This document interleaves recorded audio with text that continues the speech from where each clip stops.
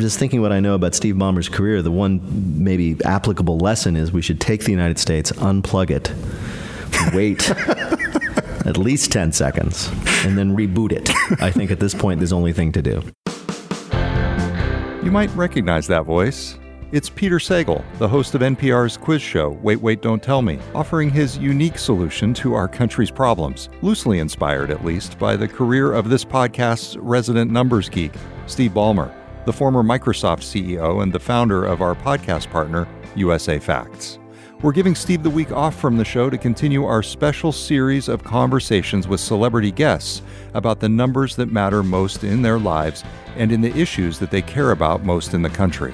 We'll be talking with Peter Sagal this week about the numbers behind a couple of his lesser-known passions, the sport of running and the U.S. Constitution. And true to his radio persona, we promise there will be plenty of fun and even a game along the way. It was a lot less math-heavy than I thought, and I'm feeling relieved. From GeekWire and USA Facts, it's Numbers Geek. I'm GeekWire editor Todd Bishop. Stay with us for a conversation with Peter Sagal. Numbers Geek is presented by USA Facts, our nation in numbers. Visit them at usafacts.org. Peter Sagal is best known as the host of NPR's Wait, Wait, Don't Tell Me, which marked its 20th anniversary in October. But he's also an avid runner, a columnist for Runner's World magazine, and the author of the new memoir, The Incomplete Book of Running.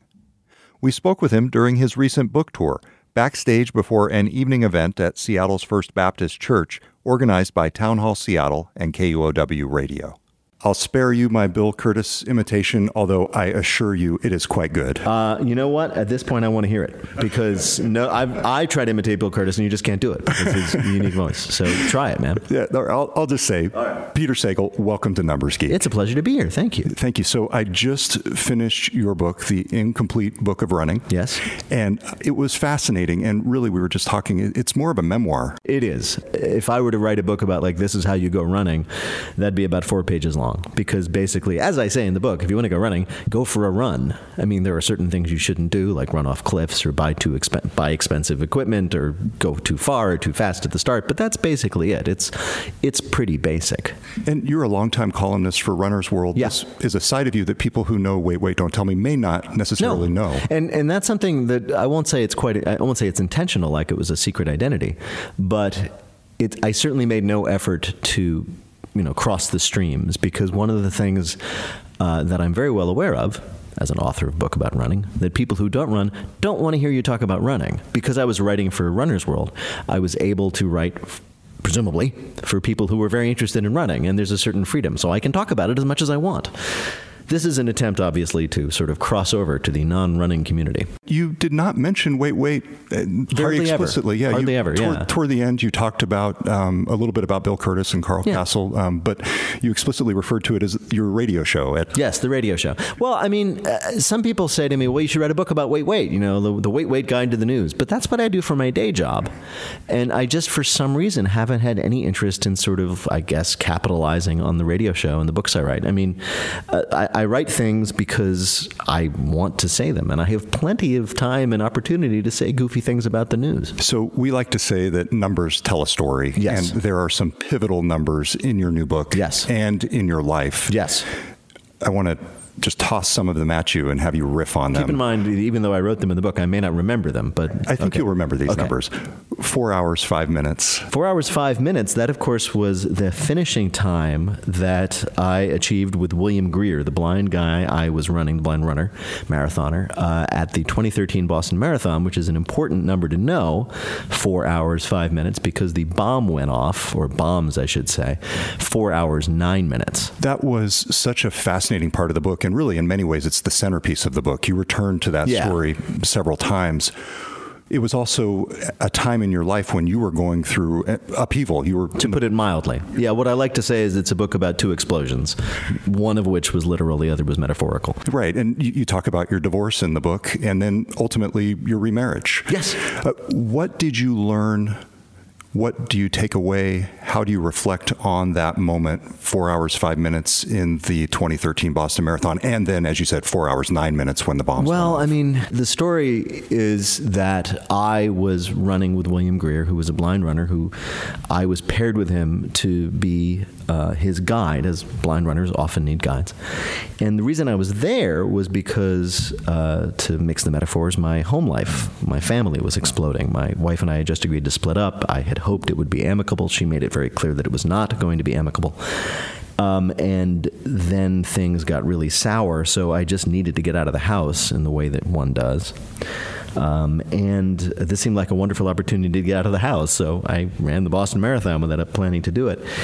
And to make a long story short, William was having a pretty hard day, and he had been suffering and having to stop quite a lot, and he didn't think that he could finish the marathon at a run. But at my encouragement, but it was all his guts, he just decided to do that, because the last mile of the Boston Marathon, you don't want to be walking that. So he ran that last mile, and we crossed the line, as we've established, just 4 minutes before the bomb went off, and or 5 minutes. And on reflecting upon it later, obviously we didn't know we needed to get by the bombs before they exploded. This wasn't a video game. When I reflected on it later, I realized that if he had not really gutted out that last mile and chosen to run it, we might have been a little bit further back, near the bombs, before the bombs, inside of the bombs, next to the bombs, who knows. So it really kind of, I won't say shook me, but kind of showed me how precarious things can be. Did you change anything about your life? And obviously your life was in the middle of a major transition. A lot of at things. the time. I don't know if I changed anything about my life because of the bomb. It's interesting. I don't explicitly say this, but I describe in the book, later in the book, an accident that I had some years before, 3 years before, in fact, when I was hit by a car, which was pretty traumatic, far more traumatic for me personally than the Boston Marathon bombing. And when I was hit by a car, I got put in the hospital. And as anybody will tell you, if you have a near-death experience, or an experience that could have been death had, the Nissan Sentra hit me a little bit differently than it actually did, you tend to think about, what am I doing with my life? It could have just ended. Is this how I want to be living? And that started me on a series of, shall we say, introspective journeys about the state of my life, the state of my family, the state of my marriage, that led me to the next explosion. To what extent do you use numbers as a motivator, as a middle-aged amateur competitive runner, as you describe yourself? Less so than I used to. It's funny, when you asked me to do the podcast, I'm like, well, I don't do numbers. I mean, because I was thinking about those, quantified guys who are constantly logging their heart rate and taking their glucose or whatever the hell they're doing with their Fitbits. And I don't do any of that stuff. But it is true that for an intensely interested amateur runner, as I have been and sort of still am, the numbers matter tremendously. Your PRs, personal records for all the standard distances, 5K, 10K, 10 miles, and half marathon and marathon, as well as breaking it down. Like, what are your splits, meaning the split differences for each mile? What is your average pace? Stuff like that, even sometimes your heart rate. So yeah, numbers, certainly at the most intense years of my running career, numbers were very, very important. To give you one example, the number 40 minutes was a time for the 10K race that I never could break. No matter how hard I trained, I always seemed to come in at 41 minutes or 40 minutes and 30 seconds. Until one year, 2011, when I decided to really train up as intelligently and diligently as I could. And I ran that race, a race that actually started my midlife running career when I saw it go by some years ago.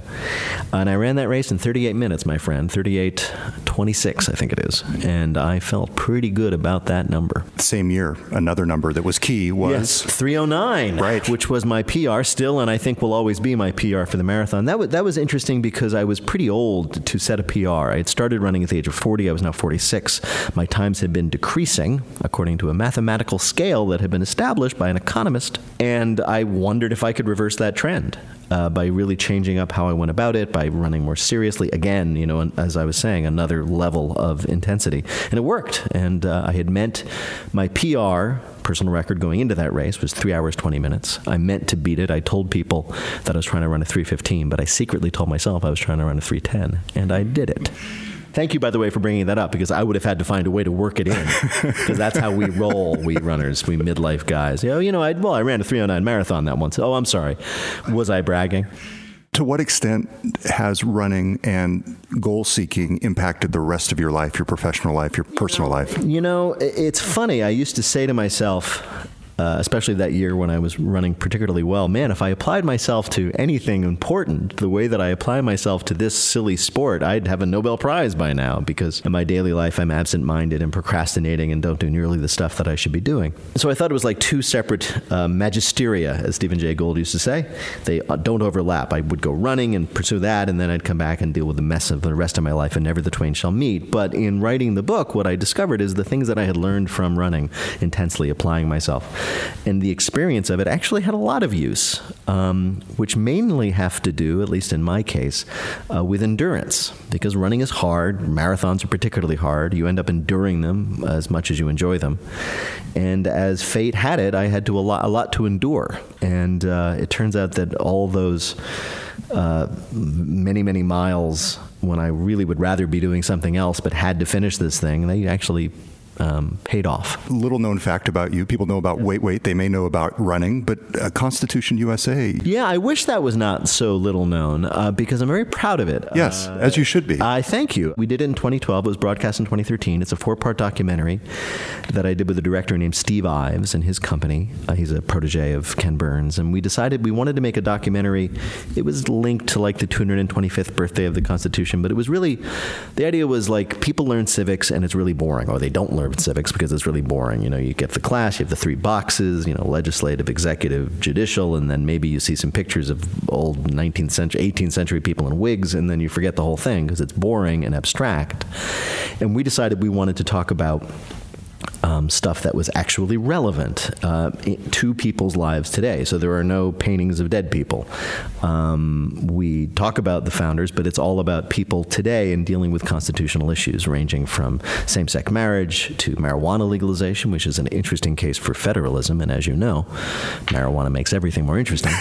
And a lot of other things and a lot of other people, including interviews with the Supreme Court justices and so on and so forth. And I just loved it. And it sparked an almost an obsessive interest in constitutional order that I've got. In fact, I have a side career as sort of a fake constitutional scholar. I will often opine on these issues. And according to the lawyers I know, I'm not completely off base. Well, it's great because we're embarking on this podcast with USA Facts, our partner, Steve Ballmer's nonprofit, and they actually use the preamble to the Constitution to create mission statements by which they then judge the country and split up all the spending. Oh, yeah. That's interesting. I mean, it's particularly interesting because I believe that the courts have decided that the preamble of the Constitution has no legal weight, but I'm glad somebody's using it. Yeah, so his whole idea was, what can we learn from business and apply to the reporting of the government? Well, I would say that from just thinking what I know about Steve Ballmer's career, the one maybe applicable lesson is we should take the United States, unplug it,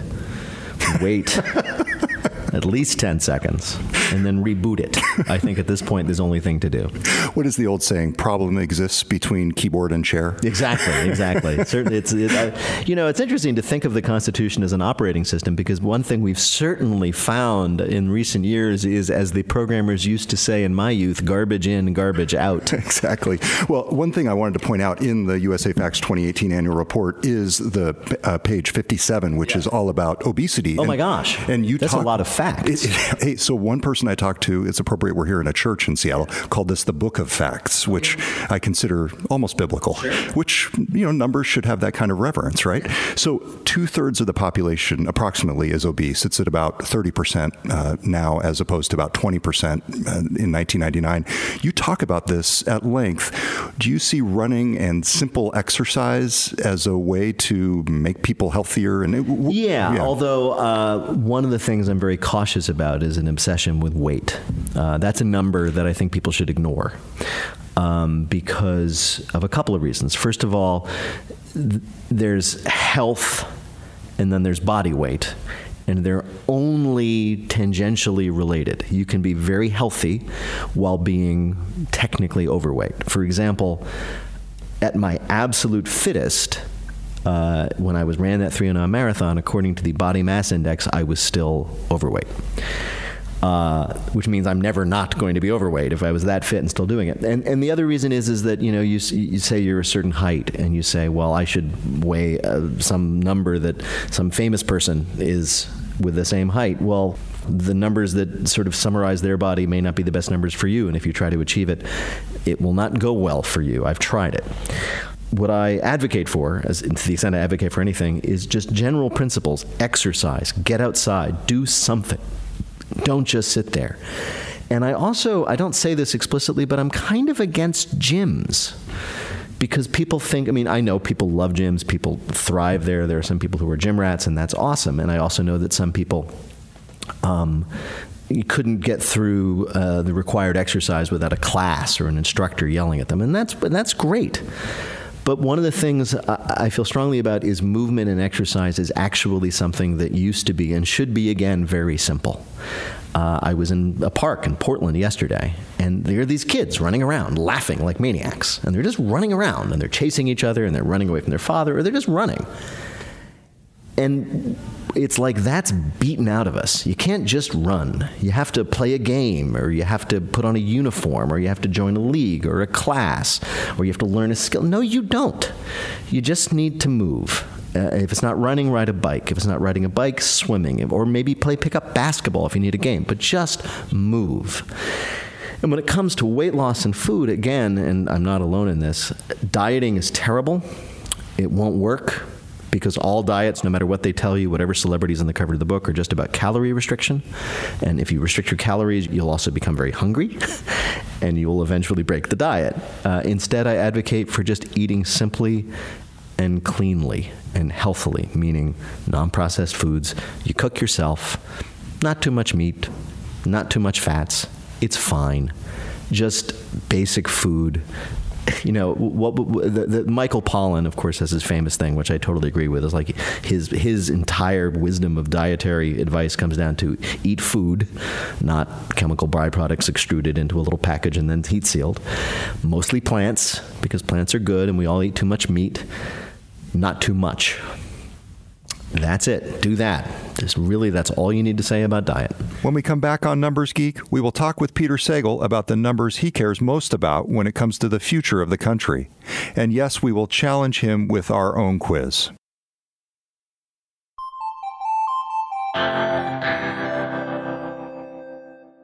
Let's jump back into our conversation with Peter Sagal, host of NPR's Wait, Wait, Don't Tell Me, and the author of The Incomplete Book of Running.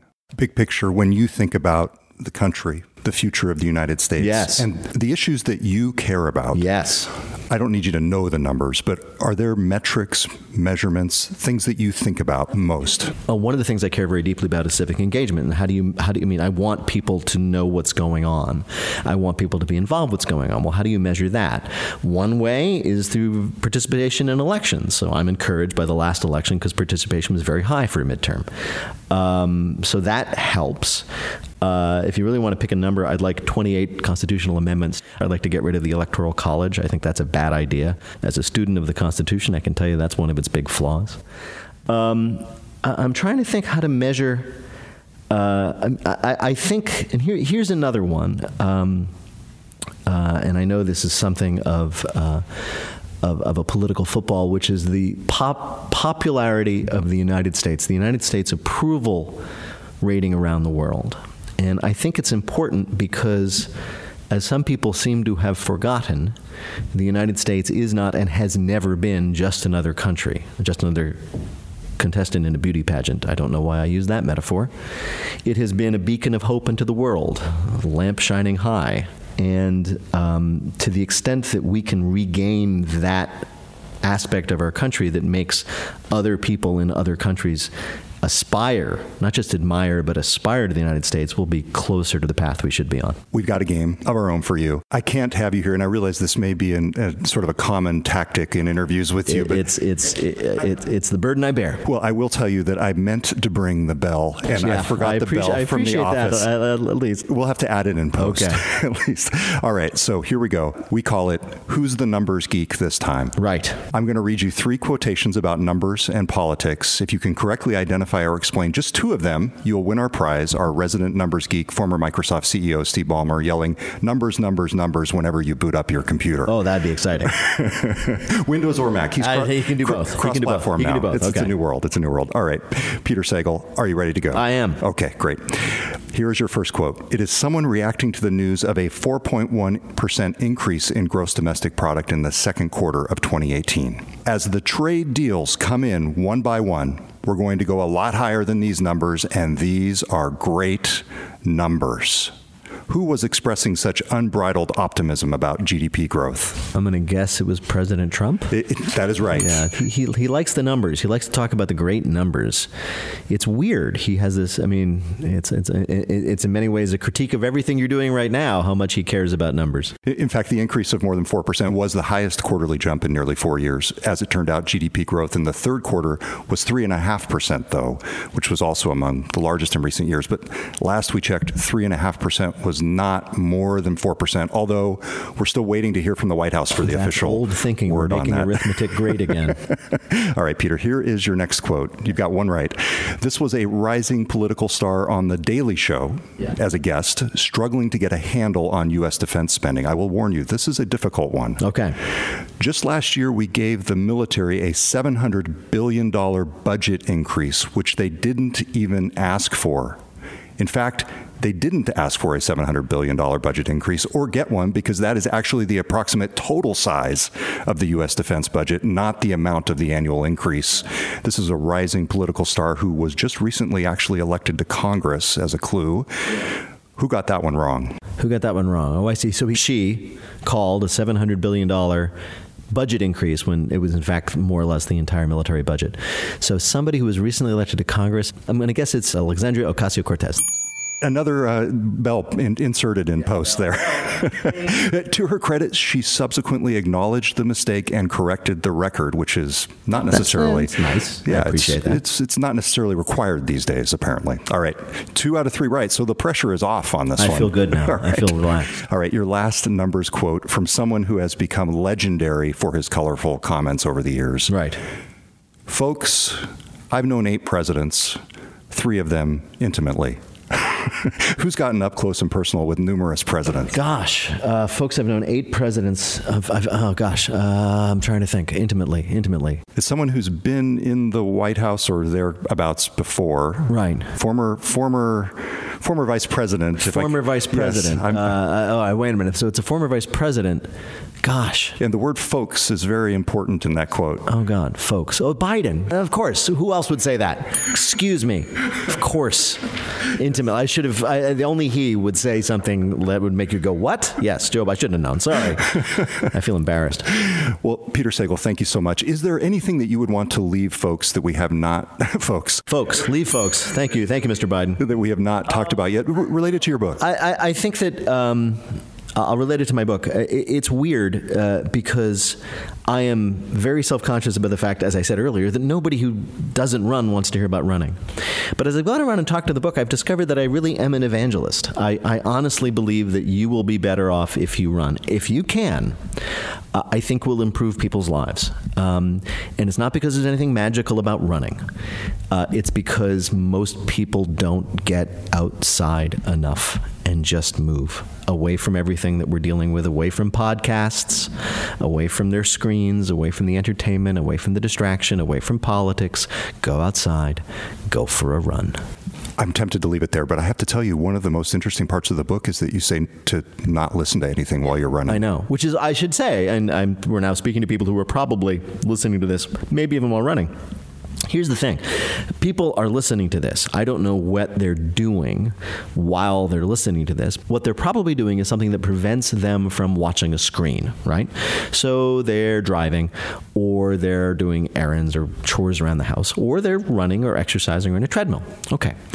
So that means by deduction that as soon as you're done listening to this podcast and doing the activity that prevents you from looking at a screen, you're going to look at another screen, which will probably lead to another screen, a bigger screen. And then in the evening, there'll be another screen. There is hardly a moment, literally, of our waking lives that does not involve input. It's as if, the joke I've been using is in Kurt Vonnegut's famous short story, Harrison Bergeron. He talks about this dystopia where people are made equal by given handicaps fitted to their abilities. If you're very strong, you have weights. If you're very fast, they sort of chain your legs together. And the title character, Harrison Bergeron, is very, very smart. And the handicap they place on him, these dystopian tyrants, is they put these headphones on his head so that they just go off with white noise at random times so he can never maintain a thought. It always interrupts him, so he can't put coherent thoughts together. And I don't think Vonnegut ever could have imagined that we would do that to ourselves, that we would buy $1,000 devices, he said, picking up his iPhone, just so that we can constantly do that to ourselves to avoid actually thinking. So I think everybody needs to give themselves a break. Peter Sagal, thank you very much for being on Numbers Geek. My pleasure. It was a lot less math heavy than I thought, and I'm feeling relieved. Yeah, excellent. Thank you. Wait, Wait, Don't Tell Me host Peter Sagal's memoir, The Incomplete Book of Running, is available now in bookstores and online. And I can tell you, it's a lot of fun to listen to him read the audiobook. Follow him on Twitter at Peter, Sagal. By the way, Steve Ballmer will be back soon on the show, and in the meantime, here's a preview of him recording Peter Sagal's prize. Numbers, numbers, numbers! Numbers Geek is produced by GeekWire in partnership with Steve Ballmer and USA Facts. Numbers Geek, graphic design by Killer Infographics. Theme music by Daniel L.K. Caldwell. Jim Valley edited this episode. For more Numbers Geek episodes and videos, plus citations to the numbers we discuss, go to geekwire.com/numbersgeek. You can find interactive graphics, charts, and government data at usafacts.org. Thanks for listening. I'm Todd Bishop. We'll be back soon with another episode of Numbers Geek.